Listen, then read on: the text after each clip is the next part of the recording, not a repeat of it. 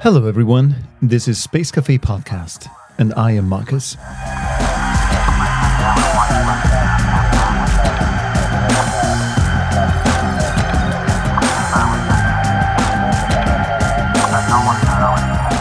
So, this is super exciting, to me at least, and maybe I'm late to the party and I'm telling you nothing new altogether with what I'm wanting to share with you today.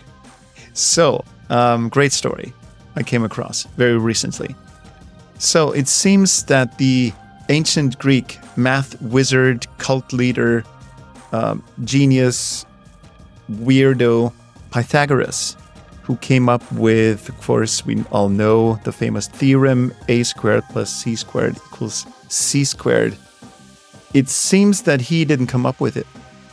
Yeah, you heard right, in case you haven't heard of it before. It seems that he heard it from someone, and this someone heard it from someone else, and the whole thing got traded down in history, dating back to 1,000 years prior to Pythagoras. Isn't that crazy? 1,000 years before Pythagoras, people already knew about this famous theorem. We're talking about the ancient Babylonians, and how do we know all this? So the story goes that in the 20th century, a certain Mr. Edgar Banks, who is said to be basically the real Indiana Jones, bumped into a mysterious clay tablet, and he didn't bother deciphering it. He just kept it as Indiana Jones type people would do it. At some point, a guy called George Arthur Plimpton decided to buy it from Indy and named it Plimpton 322. So almost 100 years later, the secret of its inscription can now be revealed. Some very smart people from the University of New South Wales gave deciphering it a stab, and guess what they found? The Babylonians knew everything about trigonometry. Isn't that crazy? And allegedly, they used it to design stuff like pyramid slopes.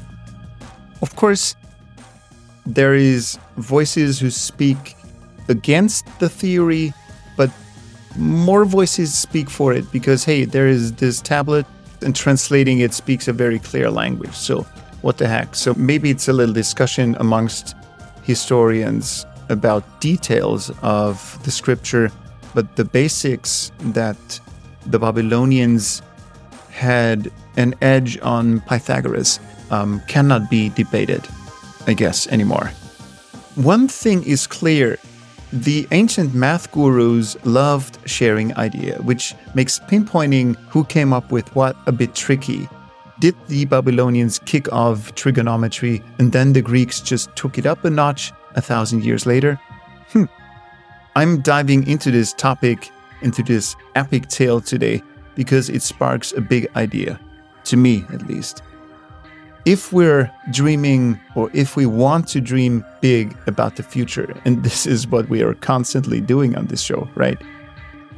So if we want to dream big about the future, we cannot just forget our past. And I think Elon Musk is one of those guys who really understand those principles. Elon even talks about the first principles thinking, the first principles idea, but I guess he probably got that in turn from some old school philosophers.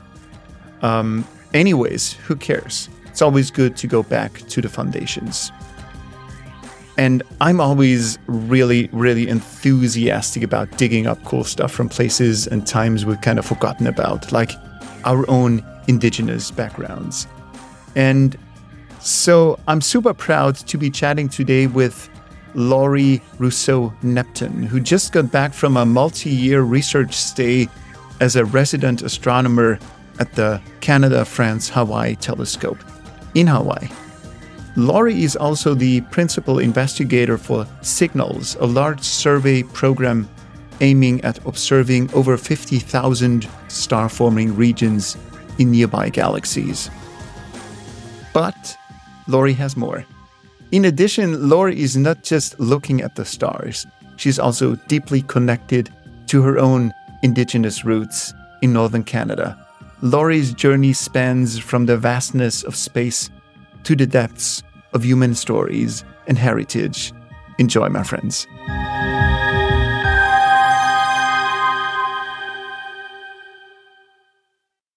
Laurie, if you had one wish as an astronomer, as a cosmologist, what would it be? What big riddle of the universe would you want to see solved? Wow, that's a big question. And it's a hard one to pick. It's difficult. I'd like to know if everything that is in the universe, the energy that is in the universe has always been, or if it emerged from the nothing. That's what I would like to know. Is it possible that it emerged from nothing? Like, it is. Scientifically, is it possible? It's not out of the question. I would say that it is, to a level of our understanding, like, when you look at the theory of the universe, it is somewhere, it's possible somewhere in the dimensions where we can't really picture things. But yeah. So that could otherwise, be if you ask a physicist, they would say no. Energy it's always conserved, so you can't create anything out of nothing. That's fascinating. What's the difference between an astrophysicist and a cosmologist? Yeah. Yes. I'm an astrophysicist per se.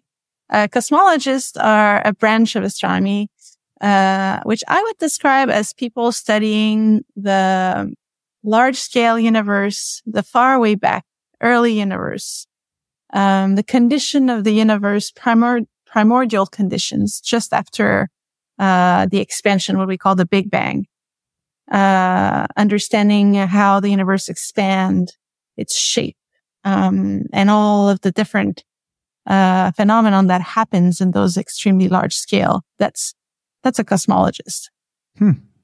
What's our current best understanding of the universe, where it comes from? Because it seems like we're in an age of discovery, a new age of discovery. We've got James Webb up and running. Yeah. We're making progress on so many fronts, on Earth, in space. So if this is a new age of discovery, what new understanding of the universe are we making at the moment? Yeah, at the moment, we're making so many progress. I kind of want to mention, well, you just said James Webb. So I'm specialized in studying star formation. So for me, from my field, James Webb is a big push on that side, because it is capable of observing stars far beyond what we've been able to observe so far. And it is observing far in space, but also in time, because the two goes together. And we can then see the first stars that are born in our universe. And we've always known that they were different than the one we see today. So being able to have direct observation of those stars with James Webb is absolutely unique. So that's a piece of the puzzle. I know that some of my colleagues are really interested in dark matter and dark energy and what are the sources of those two. And there's a lot of progress that is also being made there. Not necessarily knowing, but moving forward towards explanation for those two things. And so I kind of want to say in every field of astronomy, there's big progress right now. It's going fast. How can you know that one star is farther away than the other one? So, let's start all over. How can we know that the sun is 8 minutes away? How do we know this? Well, it's a good question. But if we didn't had all these observations that we've made in the past centuries, it would still be like a calculation to make, right? But I kind of want to say the distance of the sun is so well established just because of the orbit of the Earth and how well we know the mass of the Earth and its motion around the sun. For other stars, it's a little bit different. There are different ways to know distances of the stars, but it's not trivial. Some stars, we're lucky, are close to us in the Milky Way. And because of that, we can use a phenomenon that is called parallax. So the Earth is moving around the sun. So if we look at a star, let's say in June, the middle of the summer, and we have its position in the sky, with reference to many other stars around, and then we observe it in the winter, in December, and so we have moved a little bit in space. And as a result, depending on how much that little star will move in the sky, we know its distance, its triangulation, basically. So that's for the close ones. If we're looking at stars that are in other galaxies, much farther away, then we need new tools, other tools. And what we use typically are called candles, astronomical candles. Objects that tend to have a very specific luminosity that we can relate to. Cepheids are some stars that are often used for that because they have a period. They oscillate. Their period is very close to is related to their luminosity. So if it's fainter, if it's brighter, it's closer or farther, so we can infer the distance with that. So that's just a few examples of how we calculate distances. You have your expertise in the formation of stars, but maybe you have a little bit of intel when it comes to a very recent observation of the James Webb Space Telescope that made some headlines. Of course, I'm talking about the K2-18b discovery, the planet that may harbor life. Is there anything from your end that you could say to this discovery? Yeah, that's. Are we alone? Question. Is this now the final proof that we're not alone?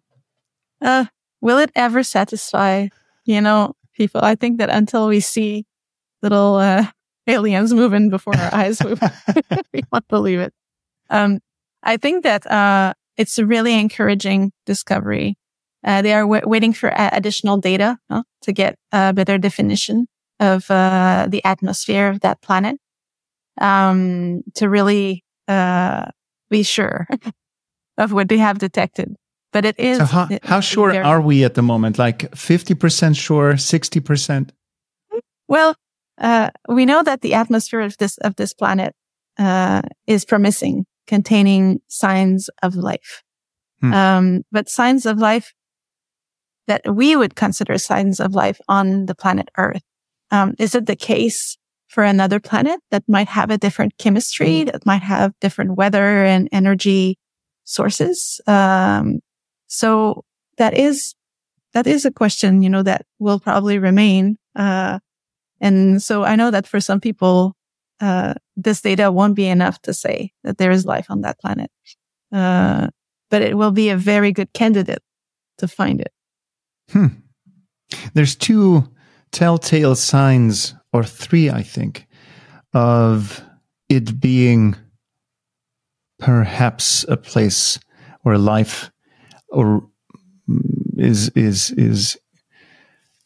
active, and that is CO2 and that is methane. And I think the third is a molecule that only exists on Earth if it is traced back to biological processes, right? Yeah. There are signs. Are they ultimate proof? That's the question. Because those molecules are present also in space. And so don't tell me. It's always about where they are and which condition and what amount.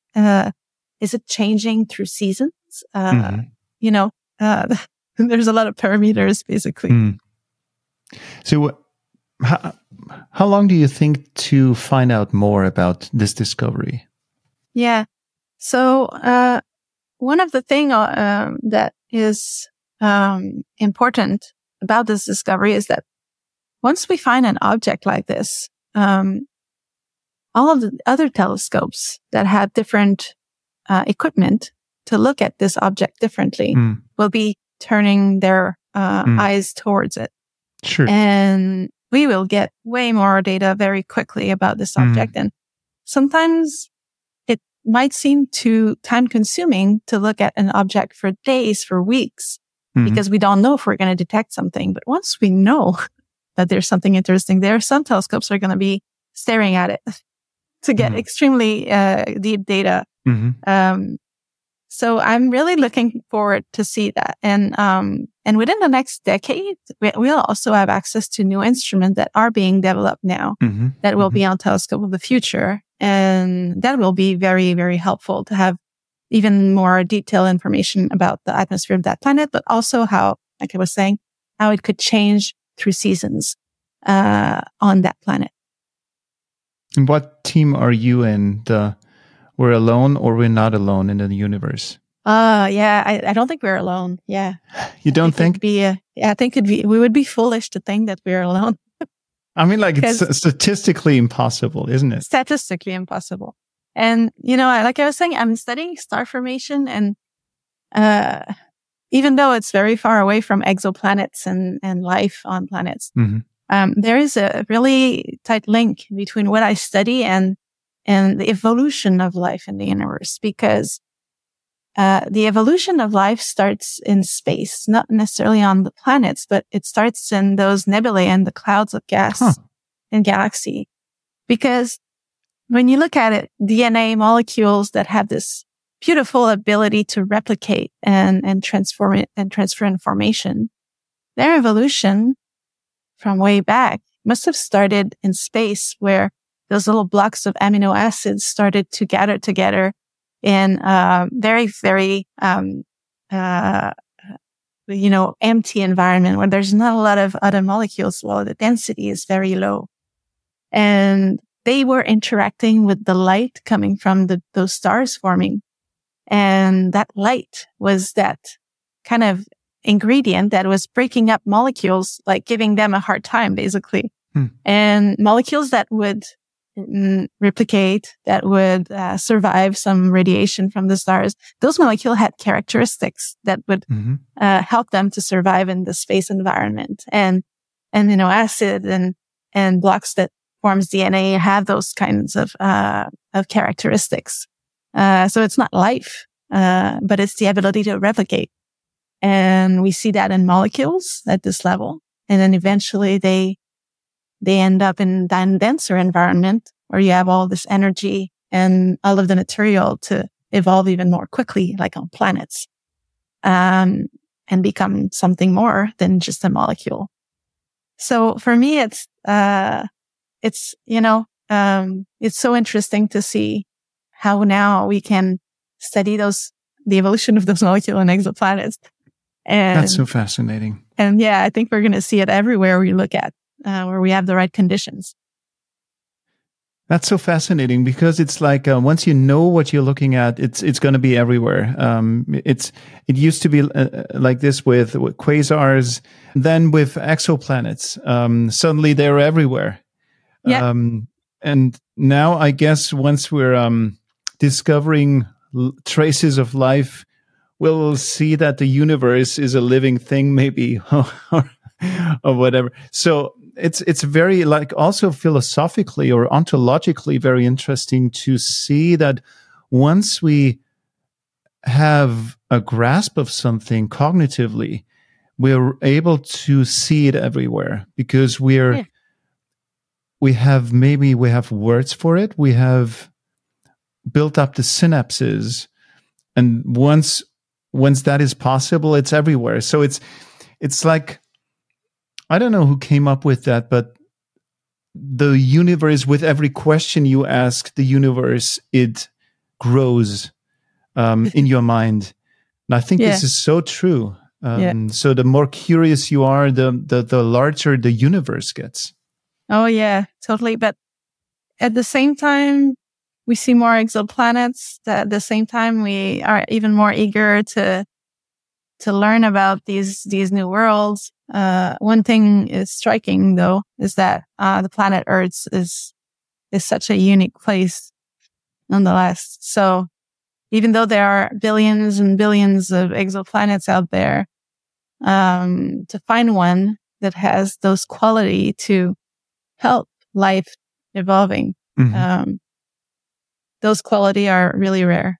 And, that is something, the thing is, statistically, we're not alone, but, maybe the nearest neighbor is pretty far. How would we feel about the ultimate proof as humanity if we really discover that this place harbors life in a distance of 120 light years? I mean, like, this is also a minor nightmare because we know we can never get there.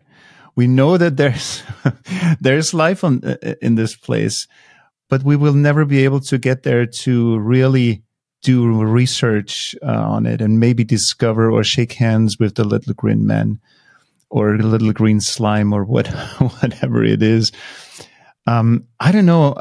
How do you feel about such a discovery? What would it do to us? Because it could also be a very frustrating moment. You have something, but it's never in reach. Yeah. Kind of want to say, I'm thinking there's like a good aspect of that and a bad one. So of course we would like to study it more and know more about it. But at the same time, just the fact of knowing, can be sometimes enough, knowing it's there. Maybe, knowing that we can't disturb it, and that it's peacefully gonna also evolve and be there like a good neighbor. and knowing we cannot conquer it, and this will drive us crazy because this is the only thing we humans have done successfully for hundreds of years. Now we finally cannot do it. Yeah. Something that cannot be disturbed, and it is also going to be there for generation and generation to look at and be mesmerized by it. Yes. So absolutely. I like that idea, and it doesn't prevent us to send message and maybe hope that in 100 years, or I should say that twice the amount, in 240 years from now, we might get an answer. Should we send a message? Because those concerns that have been expressed over the decades now. No, how do you feel about this? You would send it? Oh yeah, totally. And tell the slime where we are at.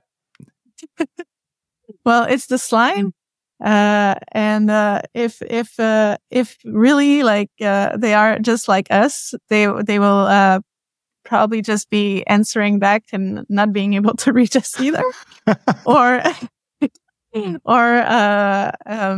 if they have the ability to go around and come say hi, I don't think that they will be that bad. Yeah. That's my feeling. Tell us a little bit about yourself.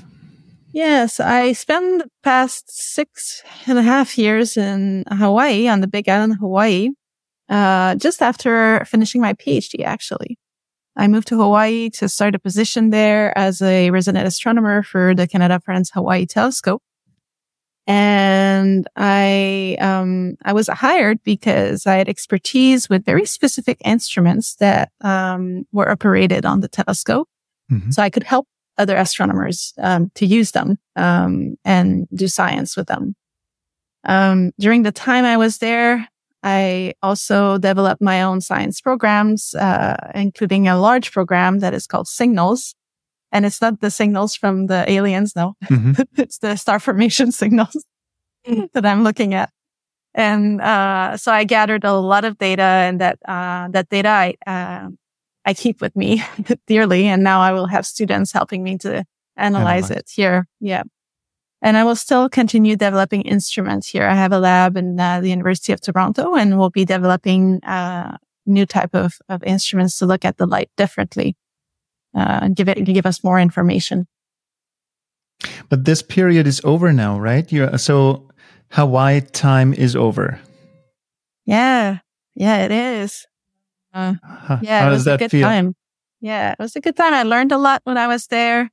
Learned a lot about Hawaii, the people, what it is like to live in a place that has absolutely no seasons, except from the whales that come in the winter. There's no big temperature variation, and also to be close to that mountain, the Mauna Kea, that huge mountain, and having to work with so many different people. That was great. Really good time to learn. A couple of years ago, I heard there was protests by Indigenous Hawaiian people against the building or restructuring of an observatory on one of their mountains. Yes. So what was that all about?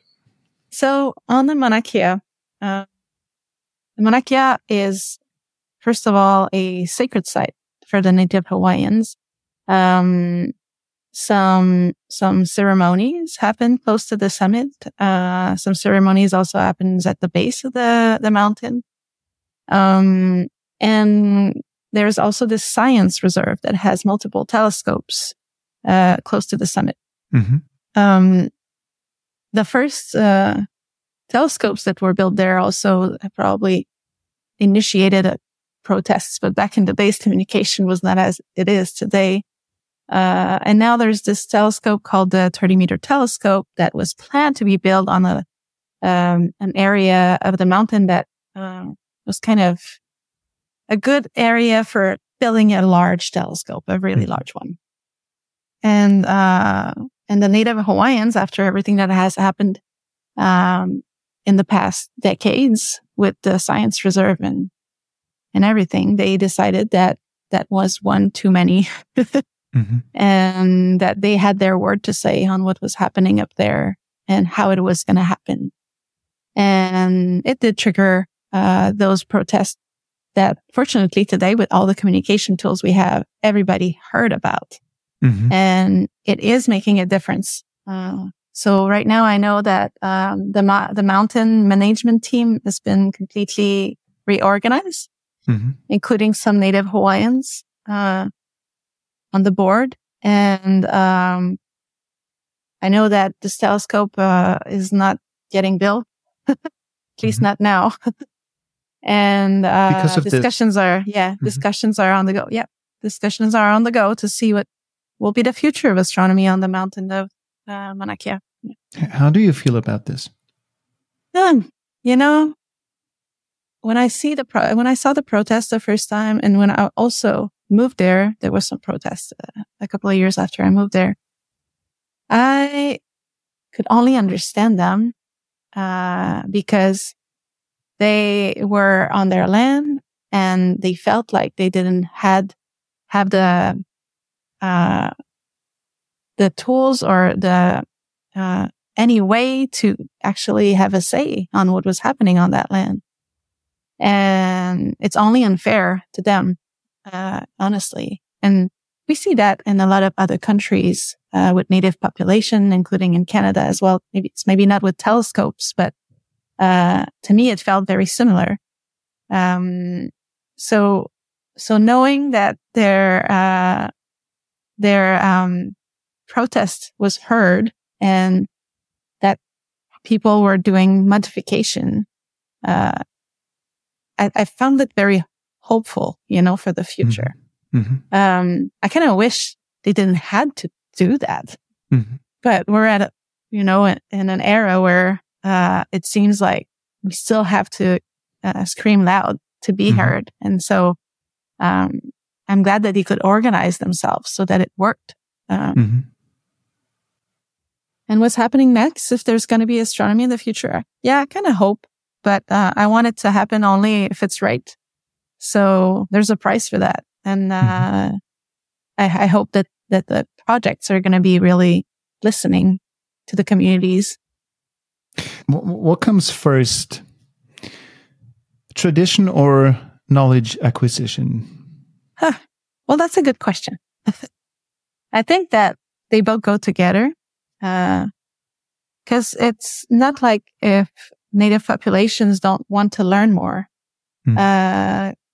Communities around the world are focused on education just as much. They just do it slightly differently, and they might have slightly different priorities as well, which is normal. But I think that culture has to go with knowledge. One good example that I like to give is, I'm studying star formation, and throughout my research, very high, cutting edge research with cutting edge instruments and all this technology. I'm studying this cycle of stars forming and then contributing to enriching the universe with new elements that enables the formation of molecules and ultimately from us to be here. And if we go back hundreds of years ago, just during the time of colonization, the idea that we came from the stars, that we were part of the stars and that our ancestors were in the sky, even though it's like spiritual and kind of poetic in a sense, it is actually very close to what is actually the science that I'm doing. And so I wish, hundreds of years ago when scientists heard these concepts, even though they were more spiritual, I wish that they had been inspired by it and that they had looked that way first, because we would have probably gained much time into making discoveries in that sense. And so culture, knowledge, the inspiration, the science, intuition is something that is very important. Then it kind of goes together. I know that a lot of scientists like to be just really, really, really rational, but we are all inspired by our dreams and by things that we hear, that we see, that we feel is right. And so for me, it's just coming as a circle. Where does science stand when it comes to traditional indigenous knowledge? Embracing maybe would be a little too far, but is science listening? How was that? Did you have any such experiences during your work in Hawaii with the native people? Yeah, I got to meet really interesting groups. Also talk about their perspective on the sky.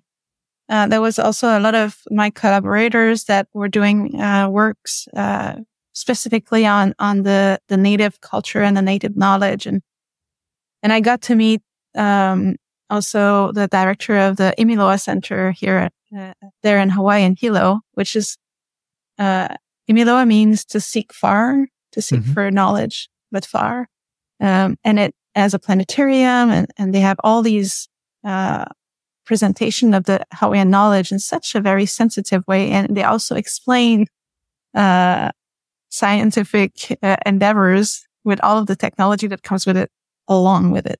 And I find it very beautiful what they did there. They really developed something interesting.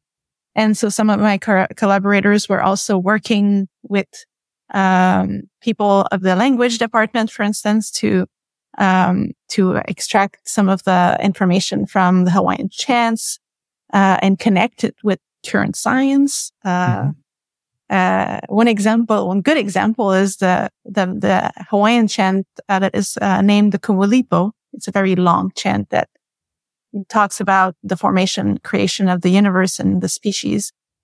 And there are so many things in that chant. It goes from the first light to the formation of stars and planets, and even the evolution of beings from the ocean first to the land, and even the evolution of species is in there. And so I really appreciated to see these projects going on and see how well it connected. And so for me, it is important because when we learn science in classrooms, we always start with history. Who did a discovery X and Y first, and how it happened. And it's important when you are from a community that you hear from your ancestors, what they have contributed, how they have seen it, and how they have moved toward this new knowledge, and how they have worked to build it. Because all the communities around the planet have worked together to build it. So that's how I see it. I think it is really important to make sure that we get all of those little scientists interested in science, no matter where they're from. Absolutely. I think recently we have cut too many ties to our past because we're so driven by the future and what lies ahead, especially in Western societies. I think the larger networks, what used to be extended families, are breaking apart.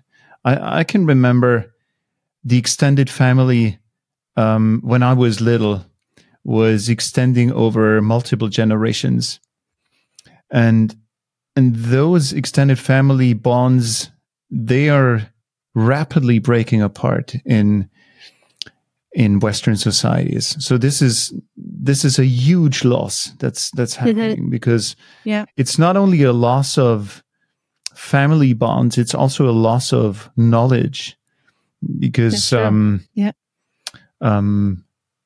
back in the day you always had someone when the youngest daughter had her first child, you would have the elders, the female elders who would help her along that way.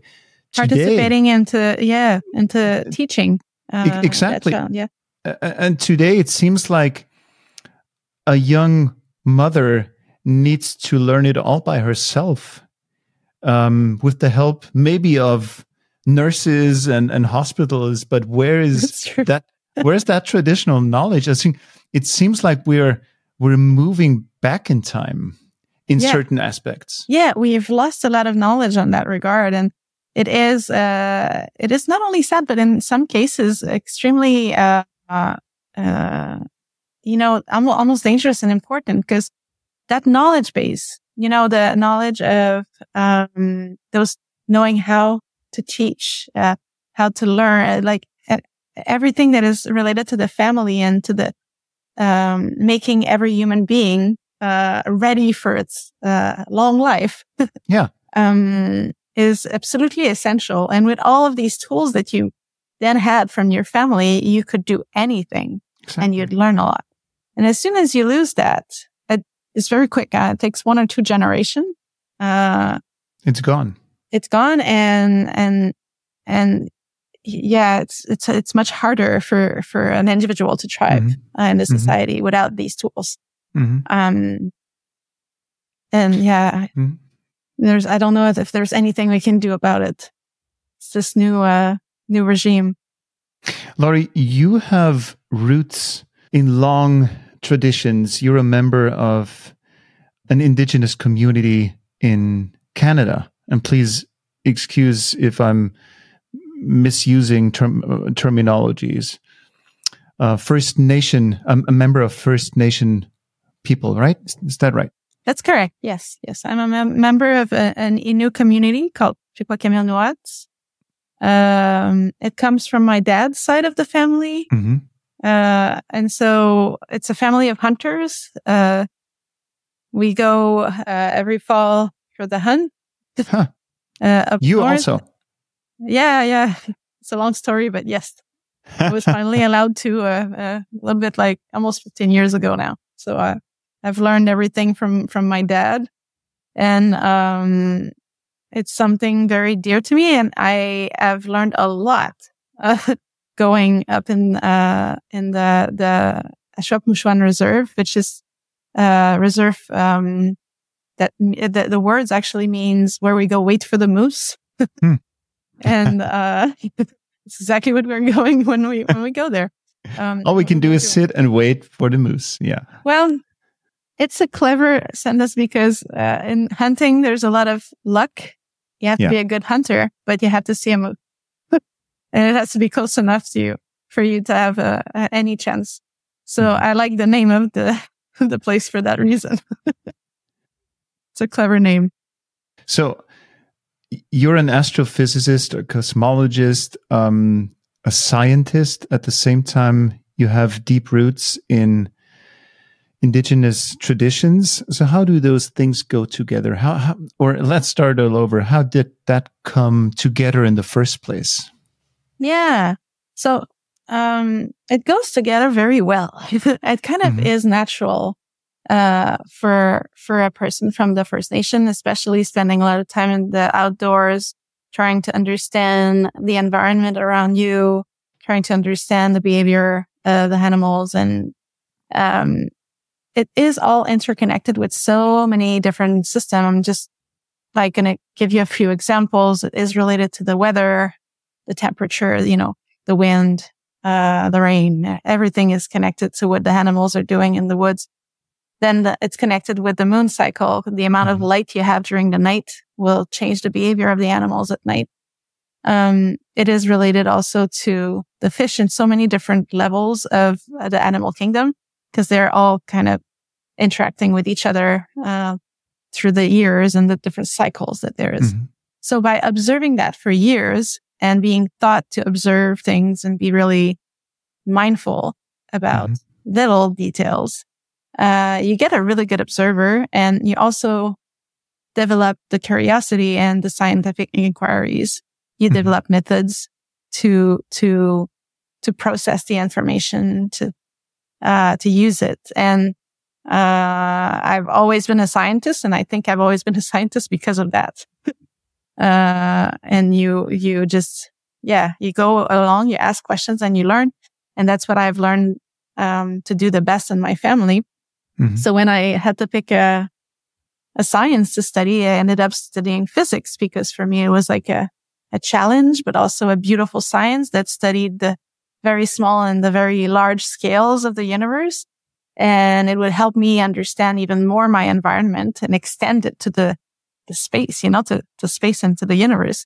So I'm just continuing to do what I've been taught to do as a kid, just walking around with my dad and trapping animals when I was really young. So it goes together. And for me, it's not dissociable. I kind of wish that it has never been dissociated in the community, The skills that I've learned makes me capable of doing so many other things that I know people that haven't been lucky and haven't been trained like me when I was young are not able to do today. So I feel fortunate that I have this background. You know what? I feel like we're rediscovering the wealth of indigenous knowledge. This is how I feel. Maybe it's a personal observation. Maybe it's a broader movement. I do not know, but I feel like, first of all, it's high time to do so. Yeah. We could have started a couple 100 years ago, but anyways, it's never too late. But I think this is a huge privilege on your end to have that connection to nature, because as we already discussed, losing that connection to nature that many in the Western world have means losing one's touch with life and ultimately with oneself. And this is why we're treating the world, we're treating it because we have no connection to it anymore. We're even lacking the words. We don't even know the names of the trees anymore. And once you have no name for something, you don't care for it. It's true. And this is why I believe this is a huge privilege to have had a father like yours, who has taken you out on a hunt and showed you how the world and nature works and interacts. Yeah. Totally. Am I romanticizing things, or how do you feel about it? No, but it's even more true, and I always come back to astronomy because, the Earth, our planet is so special, and we're affecting this environment. We see it now, like everybody can see that almost the sky is not as blue as it was. And, and now we fully understand that there's a limit to the ever-growing economy and to the ever-growing size of the industries that are transforming the environment and the chemical composition of our atmosphere and everything. And I kind of want to say, if you had listened to the basic of the philosophy of the First Nations across Canada, which is based on the fact that you are part of this ecosystem, and as an inherent part of it, you have to accept the fact that you live and you die, and you're part of this equilibrium. Mm-hmm.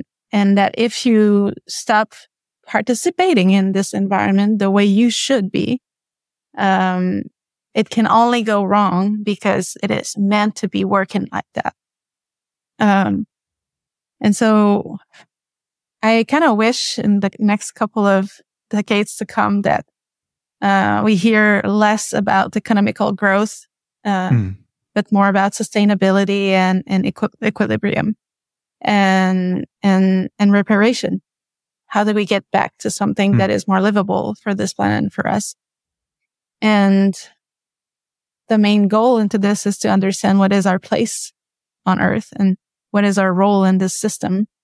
And since we're continuously evolving into something that is completely out of what was natural, it can only go wrong. We have to stop a little bit and think and maybe come back to this idea that we have to just regain our place into this ecosystem. And I think that's really important. Laurie, do you see a growing interest in First Nations histories, in First Nations wisdom by Western or other societies? It's starting. It's starting slowly. There are, sometimes people asking me if there's some specific knowledge that I'm aware of in my community that is related to their science. And I'm talking about different scientists coming from all corners. I think it's a good first step. I think there's still a lot of work to be done to save the knowledge because a lot of it has been erased and it's still continuing. We are losing elders. We are losing every time there's one other elder passing away. We're losing so much information, and it's not like if it was written in books or online on the internet, it's nowhere else. And so, for me, it's a time that is critical. This interest, this growing interest has to serve a purpose, has to help us preserve the knowledge and use it, for the generations to come. Yeah. There's this term, traditional ecological knowledge, that's making circles around the globe at the moment. Knowledge that has evolved over hundreds or thousands of years through direct contact with the environment, acquired by Indigenous and local peoples. So would that be that kind of knowledge that you're talking about that could help the rest of the world, the industrialized world, the consumerist world heal and help heal the planet? Yeah. I think so for sure. There's so many examples of that, and it's just about, I kind of want to say it's all about sustainability. This knowledge, was based on, how do you interact with the environment? How do you, collect the right amount of plants, collect the right amount of animals? Not all of them. And which way, I was hearing some archive documentary about, hunting techniques. And they were telling how much they would, harvest some of the wild birds here in Canada, just selecting the male, and, if there was a certain amount, then there was kind of a rule of thumb. You take that many depending on how much you see. And, I really find it, simple and beautiful because that's sustainability, completely rooted, in the habits and the culture. And and they didn't have to do any complex statistical analysis of the population of animal to make this work. It just had been working for so long while doing that, that they had kind of stabilized it to a perfect state. And so I see it everywhere. This kind of long established knowledge that is extremely valuable. What I'm worried is, as we see the environment is changing so quickly, how long will this still be relatable to the environment that we live in? So if we don't react quickly, the environment will change so much that there will be no turning back. Beyond repair. And then it will be, we will have to build on something completely new and completely different. And I have a hard time to believe that it will be better. So, we definitely need to hear it, this knowledge now, and try to apply it as much as we can. What kind of knowledge can you think of that you think could be inspiring now to our audiences that you'd like to share, like for everyday things, learnings from your life? Is there something, maybe a couple of examples you would be willing to share? On the everyday life, that's a really good question, because I always felt like it's something in the back of my mind. It's almost like a subconscious thing that you don't really think about it. I never dissociated so it's not special native for knowledge you. or whatever. It's just like the way I've been taught things. And I've been taught things in a very Western way as well. I went through the university and did my PhD. So I can see the world from those two lenses. And for me that everything makes sense. What I kind of want to say is, nowadays people are almost waiting for groups, for government, for large association to make the changes and to actually transform things and do things better. I would just say, to get more onto what you can do, what the individual can do. For me, it's the key here, because every single person can make a huge difference. If they put their mind and their energy into it. And so I would just tell people to stop thinking large and policies and laws, and because it's getting overwhelming too quickly. Yeah. Just think about what you can do. And every little thing is helpful. Every little choice you make to make your life and your passage on this planet more sustainable is great. And what you do also, you're going to teach to your kids and to the people around you, and you're going to have a huge impact. It's going to make ripples, and everybody can do that. Beautiful. I mean, we sort of got distracted as a society, maybe also by the internet, that we need to use the megaphone of technology to talk to the world about something. And maybe we should rediscover our own communities, our own extended families, that this is the place, the analog space we need to rediscover, not the digital realm of the world. Oh, yeah. Yeah, definitely. Because what is dangerous a little bit with this digital world? I mean, I've been going also, in the past, I'd spend more time on the computer or on different media. And now I'm, especially that I have a daughter that is very young, I'm kind of avoiding those for the purpose. But, seeing those two different phases in my life where actually I have put time into different things, and you can then see what really matters and what really have an impact. And right now, without necessarily being having a huge presence online, I am making the most impact. And by talking to people, by taking the time to have those discussions, it is also important, because I know people are going to listen to it, and maybe it'll trigger something. It'll trigger a change. And I can only hope that if I convince one person to kind of review their ways of doing and think about it a little bit more deeply, then it's a win-win. So yeah. Laurie, if you go back to those moments when you were sitting next to your father on the hunt, and you being the academic scientist, is the sky, the night sky, more beautiful with or without scientific knowledge? Oh no, it's just as beautiful. It never changed.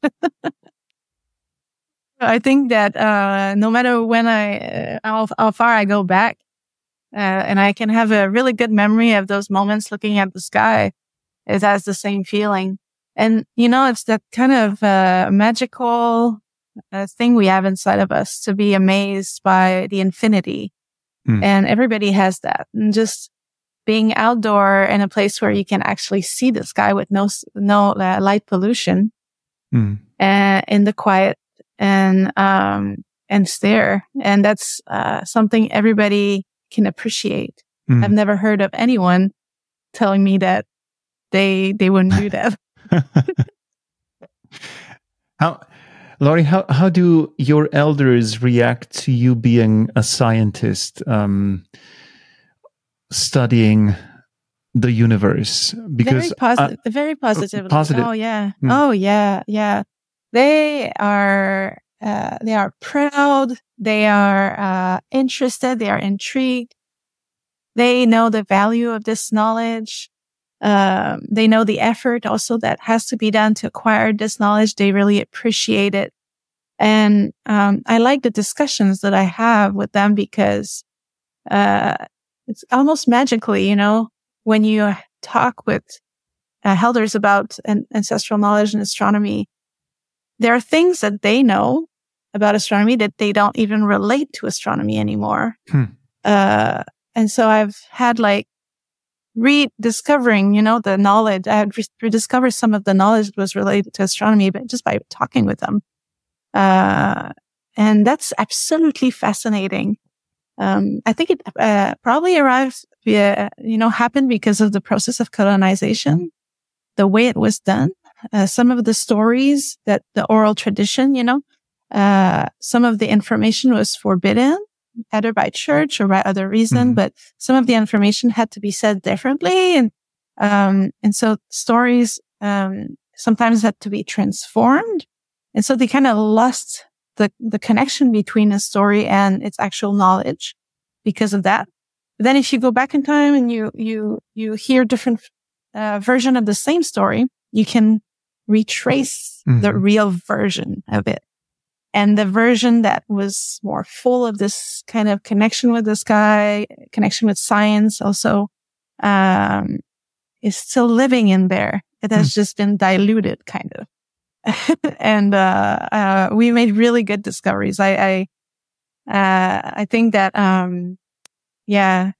it's a conversation that I want to continue to have to make sure that, we have this knowledge resurfacing, before it's too late. How does it influence your work as a scientist? Yeah. I always kind of want to say yes, but probably subconsciously. Why am I studying star formation and how stars are formed in different environment of galaxies?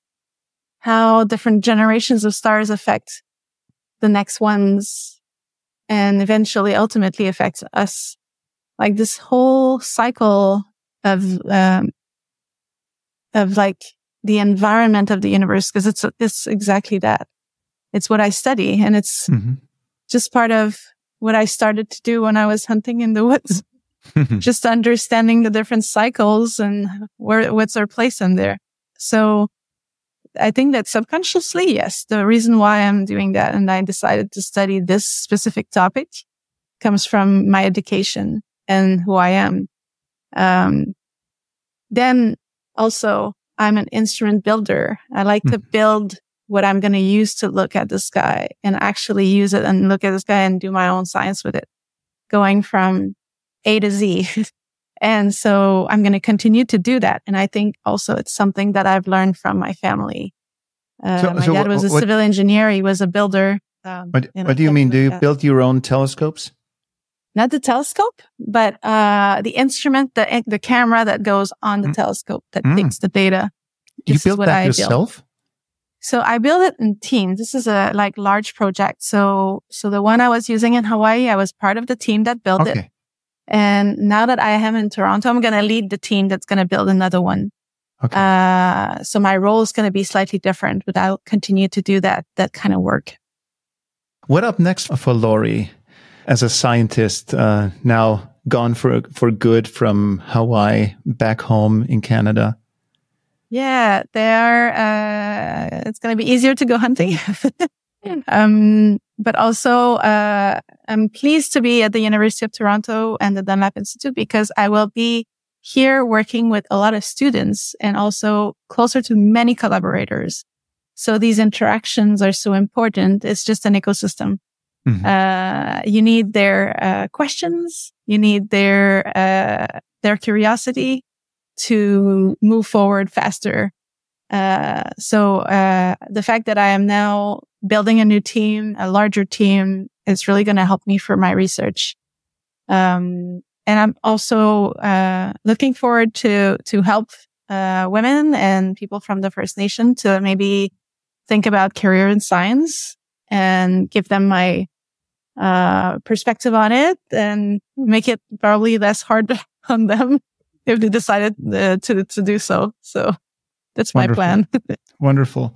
Have you come across a guy called, he was a guest here in episode 77, Matt Rousseau from the University of Toronto. He's a professor he's an astrophysicist. And at the same time, he is a sound wizard. He sonifies space data. Oh, okay. Matt Rousseau. Let me check because it should have ring a bell with his last name being the same. So I just arrived. Rousseau. It's Russo. Okay. He does some fascinating work sonifying space data as a musician. In modern physics, yeah. So yeah, he's not in the astronomy. He's in the physics department. Okay. So that's why I didn't meet him in the corridors. Okay. You should have a coffee with him. Yeah. It's kind of funny. I like, how the universe connects things. So I'm looking at his profile, and one of the beauty of the instruments that I am building, they are called Fourier transform spectrograph, but it's probably not relevant, the name. But the beauty of those instruments is that they make the light interfere with itself in order to gather information about it. And since I do that with the instruments, I build what we call those interference patterns that are extremely similar to sound waves. Mm-hmm. And so my data can be also something you listen to. Wow. That makes sense. Wow. So maybe we would have a good collaboration there. You should totally meet. Yes. And make sure you say hi from me. Will do. I was gonna talk a little more about your work as a scientist, but one last question regarding your traditional roots, because now you mentioned that you have a young daughter. How does that oral tradition and that knowledge transfer from generation to generation work? Yeah. So what kind of stories are you passing on to next generations? Yeah. So that's a good question, because per se, when I was young, I was not necessarily told ancestral stories. Mm-hmm. This work of gathering the oral tradition, I started a little bit more lately. But what really connected me with the culture was the practice of hunting, because in my family, it comes from my dad and my grandfather. And so it was the lineage of hunters. Mm-hmm. And on the mother's side, they were from all over the place. And so therefore I have not necessarily the cultural knowledge coming from the maternal side of my community. Mm-hmm. And I've always felt like I was learning it from hearing, mm-hmm. experience from other members of my community, but not necessarily directly from my experience. Mm-hmm. And so I, as the mom, mm-hmm. I'm wondering how I'm going to transfer that into my my daughter. So for me, it is very important that she participate in the hunting. I think that this distinct, difference in between what a hunter and a mom would do, and the typical, setting, has changed. So I will be able to do that with my daughter. And I want her also to kind of find what is our identity into that. And it's something that I've done myself, finding what's your place, what's your identity, knowing, all of your ancestors and how you've been thought to be and to live. It is something that is also deeply personal. So I want to be there for her. I want to provide her all of the information that I have. And I hope that she's going to explore it and live it, in the best way she can. Hunting has a bad reputation in the West, and so has meat eating at the moment. So I'd be super curious to hear your take on this. Amongst First Nations, is there something, are there practices like plant-based diets similar to veganism or vegetarianism? I'm not taking sides here, of course. So I'm a rare meat eater, but just because I love vegetables. But I'm not taking sides. I just want to deeply understand what's the right thing to do and how you feel about it, because you're a hunter. And you have made obviously a conscious decision to do so. So I'd be curious how you feel about it. Yeah. Oh, there's so many things I can say. First of all, hunting is an experience. It's something that is deeply difficult to do. Not everybody can hunt. It's something deeply emotional as well. I don't know of in my family any hunters that takes pleasure into taking the life of an animal. Every time you do it, it's for a purpose. And you have to kind of absorb the emotion that it triggers. And you have to respect the animal that gave its life for your family.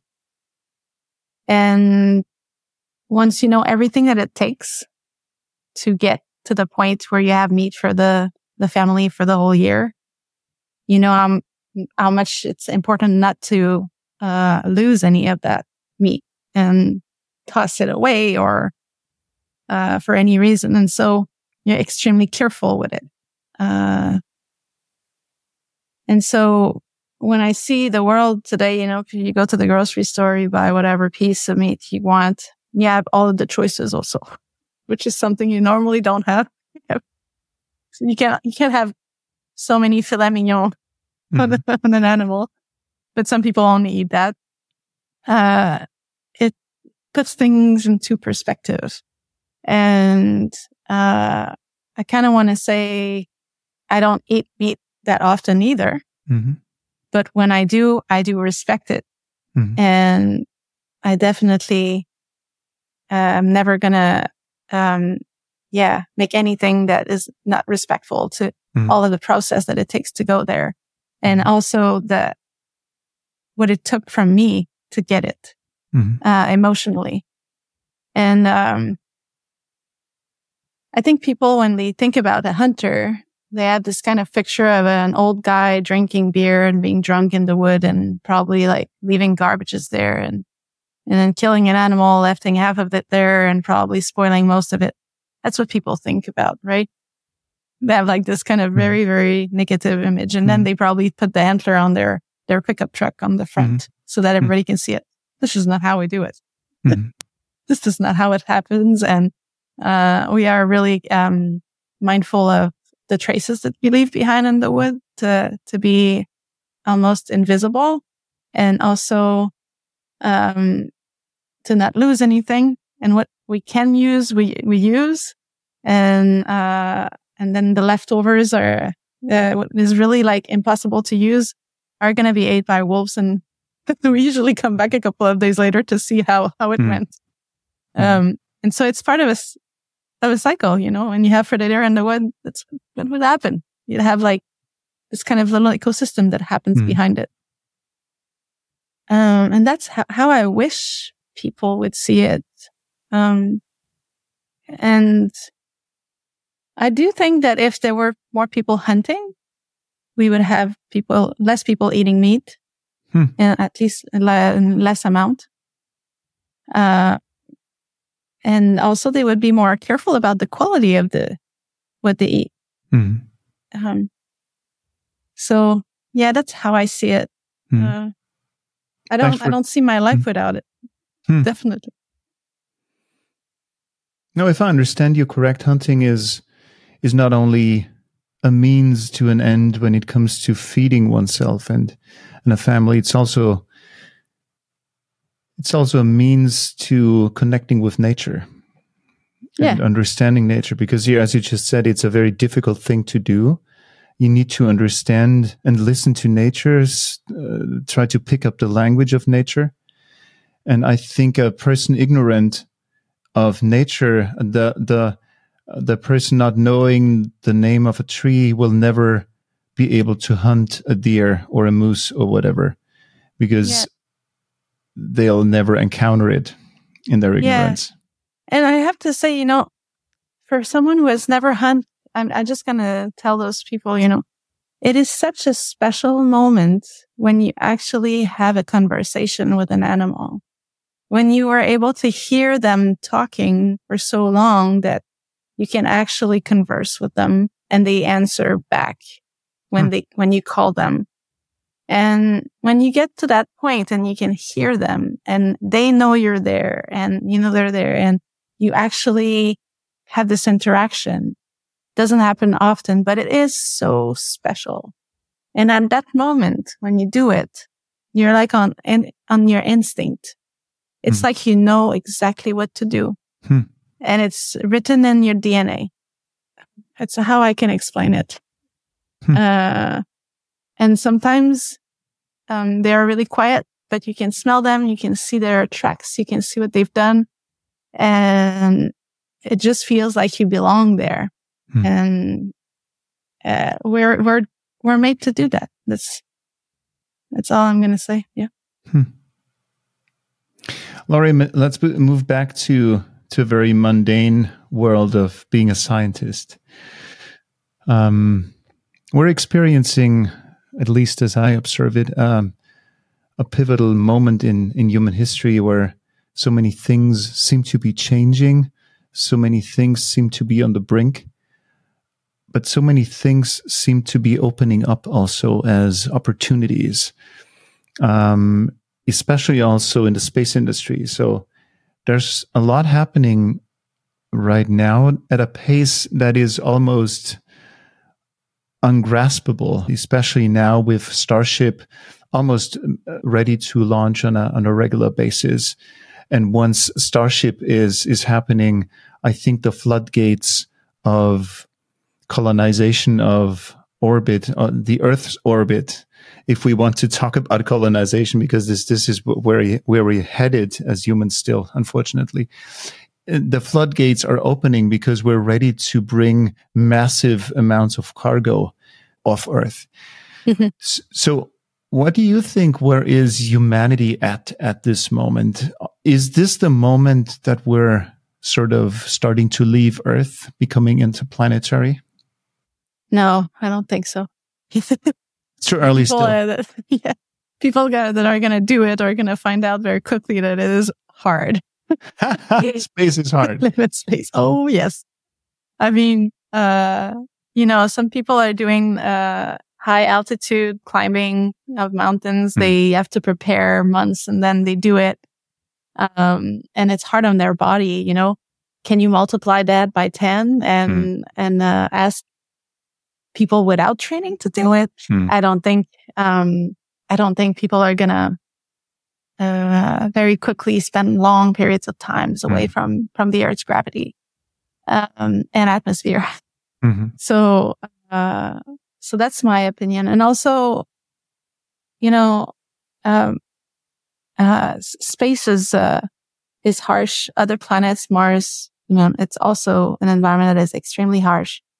You can do it for the sake of science, to test different things, maybe to discover new things, but ultimately for a life to be comfortable and to actually have a family and everything, no, we're not there yet. That's my opinion.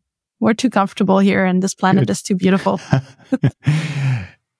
Yeah, who would want to live in a trailer for the rest of his life on Mars? I mean, like, this is a romantic idea, but after 3 weeks, I think you're through with it. Yeah. And there's no return ticket. Exactly. Laurie, you research the formation of stars. Out of curiosity, what is the largest and what is the smallest star that has been observed so far? Okay. Because I'm really wondering, how small can it get?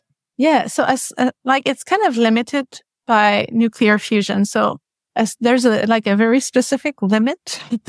So it has to be about 10 times the mass of Jupiter, or a little bit above that, to be a star, per se. So once it reached this critical mass, the gravity of the star, of the object, is enough to compress its heart and get the atoms inside close enough together so that there's a magical reaction that happens to nuclear fusion, and then boom, creates energy.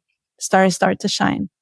On the heavier side, that's what is interesting, because we don't know what is the actual limit, and also we think that the stars at the beginning of the universe were bigger, because the universe had less metals in it, had less chemical enrichment from the stars. So right now, I can say that we have very massive stars, and in the Magellanic Cloud, that is called in an area called the Tarantula Nebula.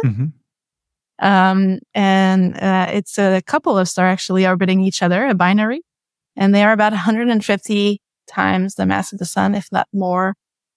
And they are extremely powerful system that emits a lot of X-rays, and you don't want to be around that. But in the early universe, they could have been 1,000 times the mass of the sun, according to theory. So we're looking to see if maybe James Webb can catch some of those. Wonderful. It's very exciting. Yeah. Laurie, I have two questions that I'm asking each of my esteemed guests at the end of the show. Question number one, provided you're going for a weekend visit to the moon or Mars or Venus or wherever, it will be an exciting but super boring ride. So what kind of music would you want to bring to that journey? Because we have a Spotify playlist for the aspiring space traveler. You can look it up, by the way. And so I would like to introduce your contribution to that playlist. So you can pick whatever kind of tune you want to pick, provided it hasn't been picked so far. Okay. One song, or just a band, or like... One song. One song. And I don't have the time to think about it. It's stressful. There's one song that I wish I remembered the title. It's from Mars Volta, but I don't remember the title, so I'm not going to pick that one. You can look it up. I can look it up. Okay. Let me check. It's on my phone. Sure. And you can't go wrong with your selection, because we have a great variety of contributions so far. Yeah. Okay. Classical music, up to Black Sabbath and progressive rock, and even what was it? Justin Bieber. So we have everything. Yeah, Justin Bieber is there. Oh my God. Yeah. Okay. I will say Televators from Mars Volta. Good. So be it. And last question. You've been very inspiring so far on that show. So Maybe one more piece of inspiration, if I may ask you. This podcast is called the Space Cafe Podcast, a coffee place. And in coffee places, you now and then have an espresso to energize yourself. Now, why don't you share an espresso for the mind with me, with the audience? Why don't you share something you think that could be a boost of energy to whoever listens to this? You can pick whatever kind of topic you want to pick. Okay, a boost of energy. An inspiration. An inspiration. Oh, well, one good boost of energy I like to think of is, one of my friends was telling me how to, work more efficiently.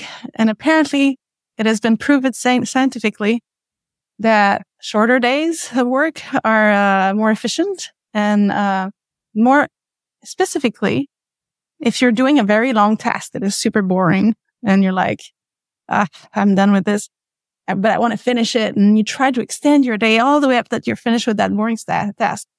Well, it actually is not the most efficient way to do it. You should stop in the middle of the mist and continue the next day to be more efficient, because then your brain is going to do its magic and figure out a faster way to do it the next day. So it's not something that we do intuitively, stopping when we're in the middle of something. But apparently we are made to do that and made to think about it subconsciously. Wonderful. Laurie, Rousseau-Nepton, thank you so much for taking the time. That was very inspiring. It was a pleasure. Yes. All right, folks, that's a wrap for today. A big shout out to, first of all, Laurie, of course. Thanks for taking the time and sharing your incredible journey. And a big shout out, of course, to all of you amazing listeners tuning in. If you enjoyed this episode, do me a favor and rate the show. It'll help more space enthusiasts like you find us. If your curiosity for the cosmos is still tingling, why don't you hop over to Spacewatch Global for an even deeper dive into all things space. And for those quick sips of space industry news, be sure to check out our Space Cafe radios. Until next time, keep looking up and stay curious, my friends. Bye-bye.